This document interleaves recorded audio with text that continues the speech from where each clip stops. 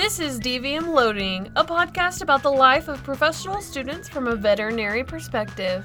With your hosts, Karling Hemstreet and Katlyn Marr, we go through the daily life of being in veterinary school with a fun twist. Let's get loading! Hey listeners, this is Katlyn Marr with DVM Loading, here with our co-host, Karling Hemstreet, and our special guest today, Bailey King. Woohoo! First guest speaker on DVM Loading. It's pretty exciting. Yeah, we're all pretty excited. Just a little catch up. How has your week been, Karling? My week has been good. Like we said last episode, we were kind of in the trenches with it. So we finished our physiology tests, and then we finished our anatomy test yesterday. And I think for all of us, it went really well. So now we're just looking in the home stretch of epidemiology on Thursday. And then we're home free with the TVMA conference in Houston. So we're pretty excited about it, or at least I am. I am too. Yeah. How has your week been, Bailey? It's been good. We're in the thick of it still. I remember when we got our schedule and I looked at like this previous week and our current week. I was like, man, that's not going to be a good time. But we're almost through it. We got one more test to go and then a nice break. Yeah, you're right. It hasn't been the best time. But as you can tell, we all survived the anatomy and physiology pandemic, I guess. I will say, going from the anatomy test yesterday into anatomy lecture and lab today was a little rough. I wasn't too thrilled about being back in the anatomy lab the day after the test, for sure. I don't think any of us were, honestly. Anyways, we wanted to introduce Bailey here today. She's one of our classmates, one of our really good friends. So Bailey, just to start off so our listeners can get a little bit of info about you, where are you from?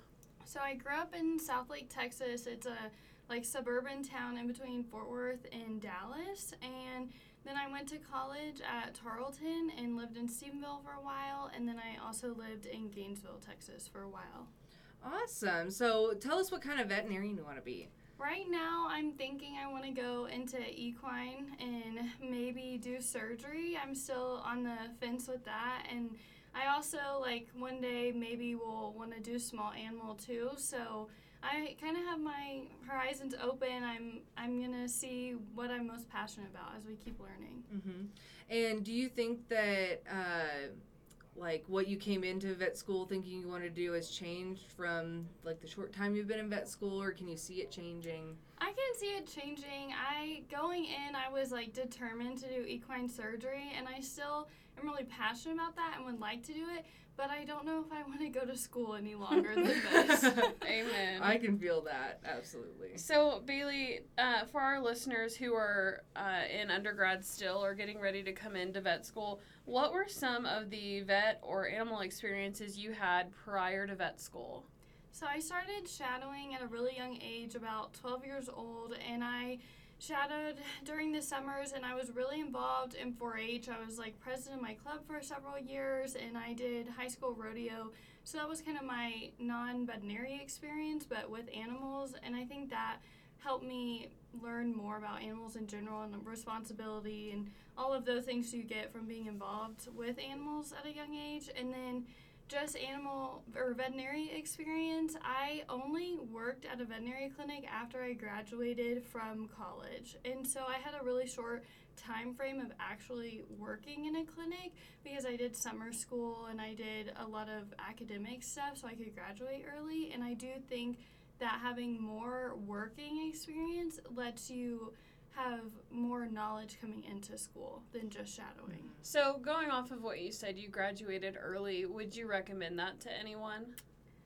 Oh, that's a tough question. I wouldn't necessarily recommend it. I graduated in 3 years, and I took a heavy class load, and then I did summer schools every summer, and it was good as preparing me for veterinary school because I took a lot of classes that were heavy science classes at a short period of time together. So that part was beneficial, but I definitely didn't have as much fun in undergrad as other people, and I think coming into vet school, you don't have time to go party or whatever, and just having more freedom to go hang out with your friends or take a lazy afternoon off and not do anything in undergrad would have been nice to have done that more. I didn't know that you graduated early. I didn't know that. Mm-hmm. So did you go straight from graduating undergrad into vet school? Mm-hmm. I graduated in December of 21, and so I had a couple months before we came here.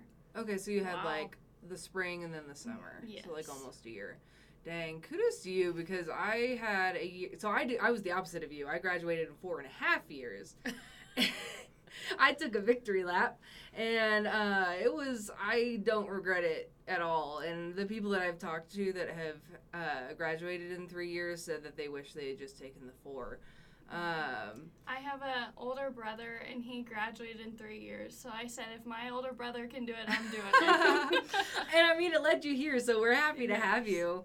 That's crazy. I couldn't imagine going straight from undergrad to here. I feel like I would be so burnt out. Yeah, I took my sweet time. I took the 4 years, and I worked during the school year and also did summer classes, but I liked to go on family vacations in the summers, and I wasn't willing to sacrifice all of that. Plus, I don't think 21-year-old Katlyn would have been mature enough to come to vet school in all reality. So kudos to you for coming right out of the gate, because my gap year was probably the best thing for my career as a vet student, because it just gave me some time to not be a student and be a human and actually remember that this is the profession I'm passionate about. Well, what's crazy for me is that my gap year, I went and worked at that equine breeding farm and then the small animal clinic, and those are the only reasons that I actually got into here at Tech, because I worked in a rural area, because I'm from Austin. So talking with Sarah about emissions this past year, and we were talking about meeting the mission of the school with rural and regional areas. Like, I'm from Austin, and then I moved from Austin to College Station to go to school. College Station isn't what they would necessarily call a rural area, just because it's there for the school, for Texas A&M. So, like, me taking my gap year was, like, the only reason I'm here, which is kind of crazy. But, yeah, I mean, kudos to you, Bailey. Thanks. That's hard. We brought Bailey on this episode for a number of reasons, but one of the fun reasons we brought her on here was because she is really good at coming up with some funny sayings, some funny ways to remember some of the weird words in vet med. And so I'll let her talk about some of that, and Karling has some too, some PG-13 ones, because guess what? There are some R-rated ones, but we will not be talking about those here. You can learn those on your own time. Yeah. So my study tips, I guess, to help me remember random things that we have to learn, and I have a hard time just like remembering stuff, pulling it right out of my head. And so we make like little funny sayings to remember it. And Katlyn, I'm gonna test your knowledge real quick. Oh no! Test what time. does sprinkle enough cheese to bake go with? It's the high weight apparatus. Yeah. It's funny. She put this down, and I looked at it, and I was like, I have no idea what the heck this thing's. That was me and Katlyn's little saying for our last anatomy test last year for the basically hyoid bone and everything in that little apparatus to remember the order of the bones and cartilage, and it worked. It did. And then most recently, we just finished our, I guess, large animal GI anatomy exam, and a way to remember the order and orientation of the equine, gastric, I guess just, it's like a whole tangle. Y'all know that. The colon. Yeah. And the colons. And so 4 on the floor. And there's bands on the ventral colons. That is how you know that they should be on the ventral aspect of the animal. And if you're ultrasounding in the future and you see smooth on the bottom and rippled on the top, that's not a good thing. It's not good. You want sacculated on the bottom with 4 bands, 4 on the floor. Well, my ones that I have were for our epaxial muscle system, the I love tacos and tacos love me. So ILT from lateral to medial. And then my cranial nerves. It's on occasion our trusty truck acts funny, very good vehicle at home. And that's for your 12 cranial nerves. That's the one that has some R ratings, but we're going to keep that off. You can Google that on your own. I remember last semester I looked at the 12 cranial nerves and I said, there is no way on God's green earth I will be able to remember all of these. Well, guess what? You fit it in your brain somewhere. With some weird sayings, and it's pretty fun. Yeah. I'm not gonna lie. So, Bailey, today we're going to be talking about overcoming learning disabilities in a professional setting, and I guess just in general. So my first question for you is, when were you diagnosed with dyslexia, and how did that affect you at a young age? So I was diagnosed when I was 6. I was in the 1st grade, and our school didn't test for it until the 2nd grade, but my mom just thought, like, my learning was behind other students, and she was like, they need something, like, to help her be in school and, like, to do well. And so she really pushed the school, and I got tested, and I had dyslexia. And so since then, I was put into a dyslexic course at my school, and I went to a public school, and they just started that program. And so it was me and just a handful of other students that were dyslexic, and we went into this like classroom every morning, and they basically taught us how to memorize letters and like the sound that letter makes. And so we had like flashcards, and we would do them like every day and all sorts of little stuff like that. But doing that class and learning all the skills that they taught us, it was from 1st grade to 7th grade, helped me so much to read. Like, I couldn't read for a long time when I was younger just because the letters, when you're dyslexic, the letters look different than your mind, I guess, is the best way I can explain it. And so you have to, like, memorize that this order of letters makes this sound. And so that's how I learned to read. And so now, being in school and veterinary school, when we see, like, new words in anatomy or physiology or whatever, I'll have to have somebody say them or, like, listen to my teachers and look at the word written out to be able to learn how to say it and read it. Otherwise, I have a hard time reading it if it's, like, a completely new sequence of letters put together. Like, I would read it how it sounds instead of how it's actually pronounced. Mm-hmm. So did you ever feel that, I guess when you were around 6 or so when you were first diagnosed, did you kind of have an inclination that something was different? Like you weren't able to read or you weren't up to the pace as those around you? Yeah, I would definitely say that in a younger age, I had a harder time in school, and so I had to work harder for it. And going to the dyslexic class and having accommodations, like I would go in different rooms to be tested, and I still do that now. And so at a young age, everybody knows some kids are mean at a young age, and so there was definitely like some segregation between the kids who had accommodations who didn't. And I made friends with everybody who had accommodations and who didn't, and we just stuck together. And it's what it is. It builds your character, and you get over it, because I'm thankful to have my accommodations and to have been in that dyslexic class. Like, I wouldn't have wanted it any other way. Mm-hmm. Yeah, I mean, you definitely had to learn a whole lot of resilience to be able to basically relearn how to read from the sounds of it, and then be able to overcome, all like the social like things with being in school, with public school specifically. Yeah. Public school kids I didn't can be even mean. know they had other programs for dyslexic students to where they would teach you those things.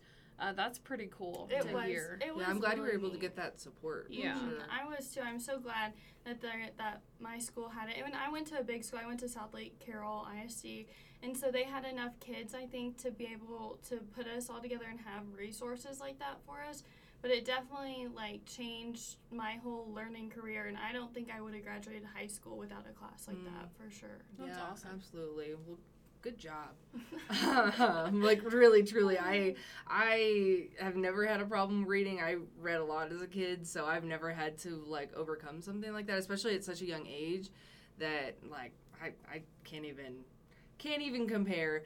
But one of the reasons I know that we wanted to have you on is because, learning disabilities or people with dyslexia, I've never heard about anyone talking about being in a professional school with dyslexia and how that kind of affects them. And so we've talked a lot about how you've overcome a lot of adversity. So were you ever told you wouldn't be able to become a doctor just because of your learning disability?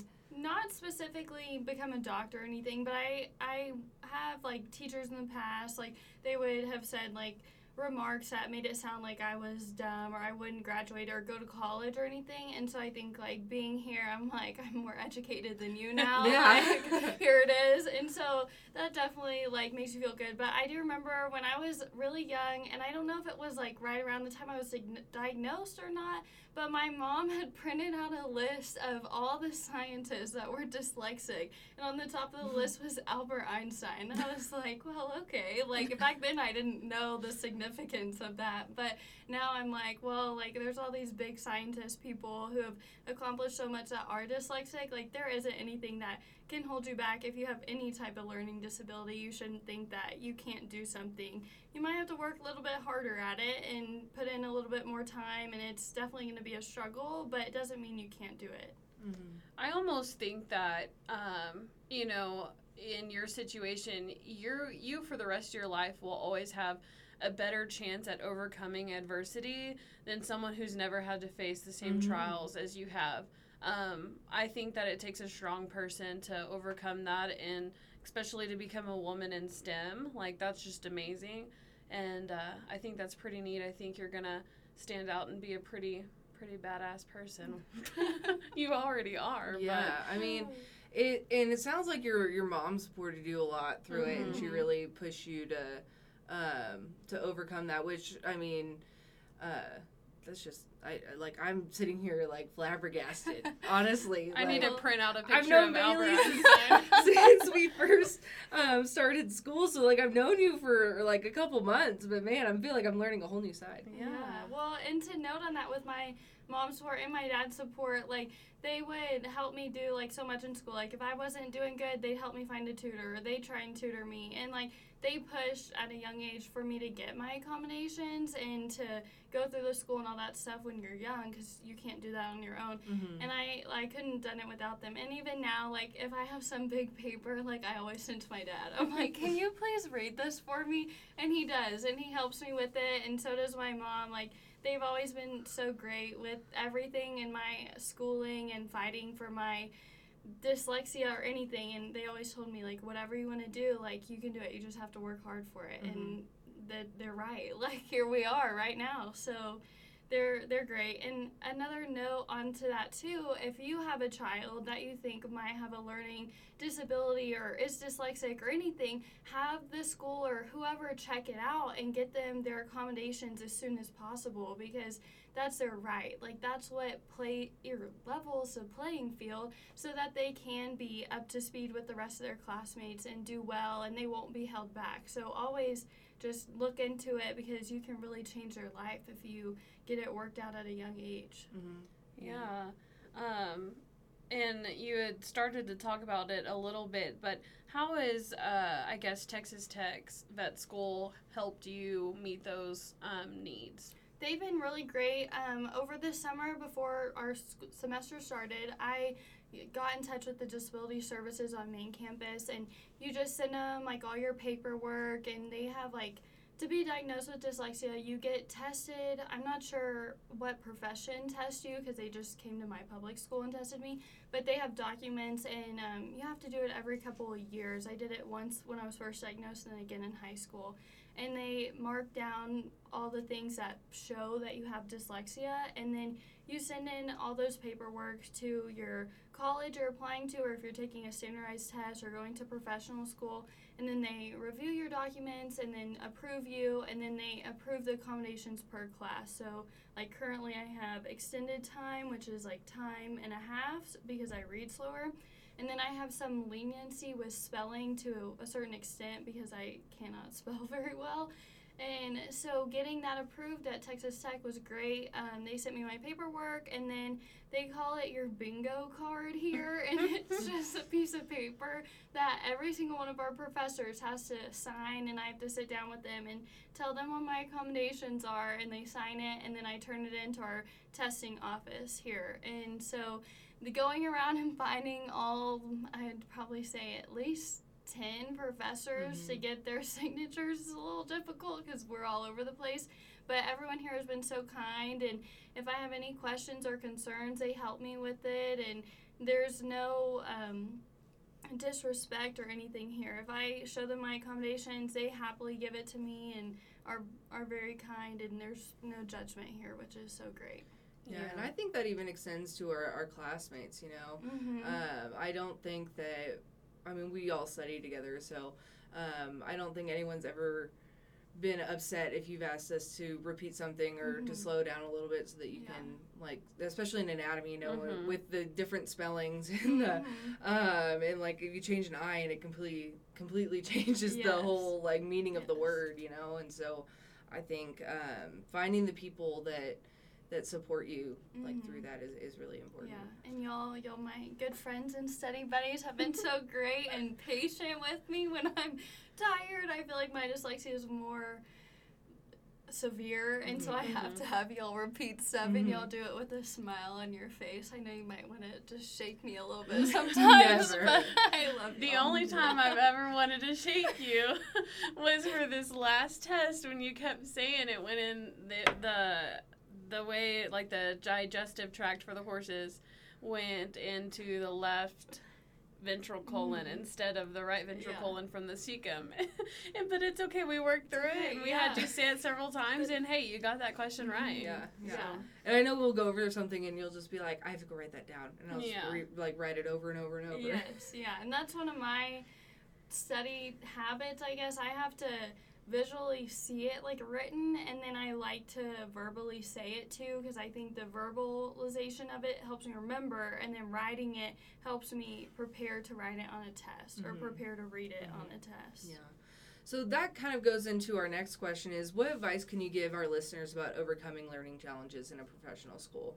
I think talking with somebody else who has the same learning disability as you would help a lot with finding certain study tips and how to function in those classes. And so, or just talking to your teachers saying, I have dyslexia, or I have ADHD, or whatever learning disability you have, and they can help you with that. They've been taught or told how to help students in that situation. And for myself personally, I like to write things down again, or read it, or listen to another person have a conversation about it. And I think that's helpful for me, but it's different per every person. And so you just have to try different study tips and habits to figure out what works the best for you. And it might take a while. I'm still learning some new stuff for vet school. Yeah. In undergrad, did you study in groups like you do now, or did you study mainly by yourself? I studied with a small group. Shout out to Madison Davis at A&M Vet School. She helped me get through undergrad, and we studied every day together. We would quiz each other a lot, and we would make like joint Quizlets, and we would do like practice math, and we did OChem together, and we would just sit down for hours and draw out all sorts of different OChem mechanisms and stuff.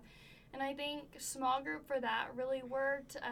When we get into veterinary school, where it's a lot more concepts for some stuff, I think you have to have multiple minds there to think about all the different sides of how this could happen and all the different thoughts that you might not have thought of on your own. Yeah, I like that. Having a group is really nice, and a lot of our classes now are conceptual based, and there's one thing Karling would say, or you'd say, or I would, and it just helps kind of solidify that idea for everyone, and it's really cool. I know we had talked a little bit about it, but do you have any advice for parents with children that they suspect may have a learning disability, and maybe they're just having a little anxiety over going and getting the help that they need? I would say don't be anxious about it. I know that's easy to say, but I think just trying to get resources for your child is the most important thing. Try and get them tested as soon as possible. And like when I was tested in a first grade, I never knew like I was being tested. Like it was word games and like hearing a story and repeating what the story said, or like, can you write this down, or like doing a puzzle. It's basically like brain games kind of thing, and then they were just like evaluating your answers, and it's not like a paper written test or anything to be nervous about. And so I wouldn't be worried for that. And again, if you get them the help, the sooner the better, because without my accommodations early on, I might not have done well in elementary school and would have been held back, and then that would affect my high school and so on. And just being a parent and saying like, you can do whatever you want. Like, don't think that you're done because you have a learning disability, I think is so important. And just having that support as a child is what makes you believe like, yeah, I can do anything I want. I just have to work hard at it. I like that. Yeah, absolutely. Because I mean, just because you have a learning disability doesn't mean that you're not smart. I met a bunch of people that have ADHD or dyslexia, and they can still be like very, very smart people. I mean, you're here, you've made it, you're getting good grades, and you're doing what you want to do. It's just, you may have to do something a little bit differently, or work a little bit harder. But I mean, you wouldn't be here if you didn't love it. So. Yeah, I think that's a really nice thing that there's options out there, because I know back in the day there probably weren't as many options, and a lot of people went undiagnosed. And in today's modern time, having a learning disability, it's not as taboo anymore. Mm-hmm. It's more common than you think, and there's varying degrees of it. And so if you think, there's anything different, or if you just wanted to go talk to a learning specialist about some cool study tips or some different ways, everyone's mind is different and unique. So I'm really glad that you were able to get the help that you needed, because you're here, you were handpicked. Like 10% of the people who applied got in, and they chose you, Bailey. Yeah, I'm glad you're stuck with us. Yeah. No, I'm so for glad better or for worse. So do you have anything else that you want to talk about, or any last little words? I think, too, everyone who is dyslexic or has a learning disability, and you're in any type of professional program or in college or just in general, talk about it. Like, don't be afraid to tell people you're dyslexic or anything, because it helps other dyslexic people or people with learning disabilities feel like they're not alone in this profession or whatever category of education you're in, and that way they know it's possible and that they can keep trying to achieve things in academia, and it's not that they can't go far in the academic world. I have just one more question for you. In the future, as a veterinarian, what are some worries or anxieties you have, since you'll be the doctor, and maybe you'll have another person working with you, or you'll have your support staff? What kind of anxieties do you think you'll face, or struggles? That's a good question. I do think when I was working, making sure when I was doing morning rounds, drawing up correct medications and stuff, I would double check myself at least 3 times. Like when I drew it up, when I put it in my little tote to go out to the barn, and then before I gave it to the animal, make sure I had the right animal name, make sure I had the right dose and the right medication. And just stuff like that to double check that you didn't have a misspelling on something that could completely change your medication you're giving, or the incorrect dose, which is another form of dyslexia called dysgraphia, and it's where you rearrange numbers. And just stuff like that to double check yourself. And I know for myself personally, when I'm tired, I make all sorts of spelling mistakes that y'all have seen on my Quizlets. And so I just have to make sure that I'm aware of what I'm doing and double check myself. And if there is somebody else around and I feel like I might have made a mistake, I'm not afraid to ask them, hey, can you check this? I want to make sure this is right. And I think the benefit with that everyone could kind of adapt into their practice in the future is just have people double check things. Mm-hmm. Have someone else's eyes, exactly, because it could be the one difference. If you were up at 3 a.m. doing a farm call and then you had to come in because you're the only doctor, it does not hurt to have your technician or anyone double check something, to check your math, check your spelling, check what drugs you're ordering. So I think that's a benefit for you, because you already have that mindset of, I need to be double sure, extra correct. For sure. And I think anyone around you, around all of us in a clinic, if you ask to double check, they shouldn't give you sass about it. It's a very important thing, and I think it's probably something in the vet industry we should try to do more often. I know when I worked as a tech, it was go all the time, and luckily me and my vet were able to double check each other, but beyond that, we didn't have anyone else backing us up on double checking things. So if we messed up, that was on us. And I think because I was so worried about it, and that being my first time in the clinic, I would overcheck. I would be checking so many times just to ensure that, okay, this is correct. But it did help me remind myself to check other people who are just starting or who were new at drawing up medications and interpreting how to do that. And so it's definitely a good quality to have a little bit of paranoia that you might mess up just so that you don't mess up. Yeah. I agree. I think I remember when I was first learning how to do drug calculations, and there's a couple drugs that are really tricky. You just have to take out your pen and paper and write things down and have people check it. And the cool thing at my old job in undergrad, they had like a QVEX machine that you had to put your thumbprint in and then also type in a code and have someone else type in a code just to make sure you got the correct drug for the correct patient. So I know that's kind of impractical in a rural setting, but I thought that was pretty neat. And so having like an accountability system between your coworkers and stuff would probably be a good replacement for that. But when it's your own clinic and you're the boss, you know, you can make those rules. Heck yeah. So. So do you have anything else you wanted to say? Any shout outs? I'm just glad that I have this opportunity to talk about this and to help feel other people with learning disabilities, help them feel a little bit more welcome in the professional program here. Yeah, I think it's amazing, and we're so appreciative you came on here, and I know our listeners will be too, because learning disability doesn't stop you from doing anything. At the end of the day, you're the only person that stands in your way, and I think you're one of the most motivated people I've met.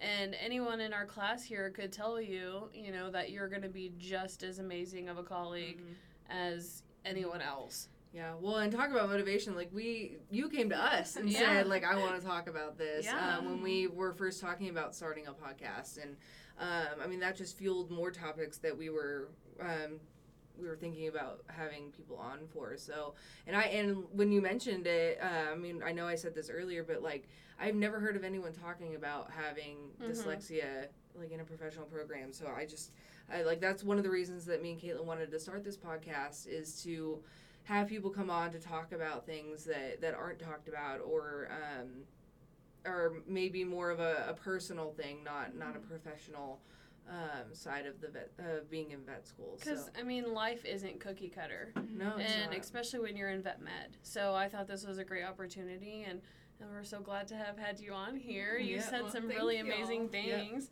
To finish out our episode, we are going to start ending with our win for the week. We actually have one this week. Yes. Aside from just surviving, my win for the week is that in less than a month, really like 2 weeks, one of my best friends is getting married, and I'm in the wedding, and I'm so excited to celebrate with them. So that'll be nice. And spring break will be here. Yeah, spring breaks. What about you, excited Bailey? About it. My mom is coming to town this weekend, and we have a long weekend, so I'm looking forward to that and just getting to sleep in a little bit. Yeah, How catching up on long sleep. has it been since you've seen your mom? Early January when the semester started, and my parents are both in Mississippi, which is where they're from, so I don't really get to go home during the semester, so it's nice. So that'll be a good weekend. No, it will be a nice, refreshing weekend. My win for the week is I was able to get my wedding dress altered, so it's starting to actually fit me. Yes. It was a little big before, and then I also am getting my mom's wedding dress altered so that I can wear that for our rehearsal dinner the day before we get married. So my seamstress is like an angel, and she's just, when I told her about the idea for my mom's dress, she was like, I may not even charge you. I've never heard of somebody doing that, but I thought that was amazing. She just loves sewing so much, and she was like, I just love this idea, and I love making old things new, and I wanted to have a little bit of my mom with me, at least on the day before, some point during my wedding weekend. It'll be cool to see you in your mom's dress. Yeah, so I'm excited about it. It's becoming a little bit more real that I'm getting married. So oh, gosh. It's kind of crazy. Word of advice, don't plan a wedding in vet school. Yeah, it's from Karling. It's a little stressful. Yeah, we'll probably have another episode on that. We'll have a whole episode, but yeah, maybe don't. Well, everyone, we just wanted to kind of bring some light to learning disabilities and challenges in, I guess, professional school. It doesn't have to be just vet school. And just to know that there are resources available, there is a community for you that is going to help fight for you to get all of the accommodations you need and give you some really good resources. So hopefully you enjoyed this episode, and if you know somebody that's struggling with a learning disability, please send this to them. We'd appreciate it, and hopefully Bailey answered some good questions for him, gave him some good advice. And if you have some extra questions for Bailey, you can reach out to us on our email at dvmloadingpodcast@gmail. And then, as always, if you could give us a like and a follow, that would be amazing. Yeah, well, this is the girls of DV and Loading signing out. Have a good week and wreck 'em. Wreck 'em.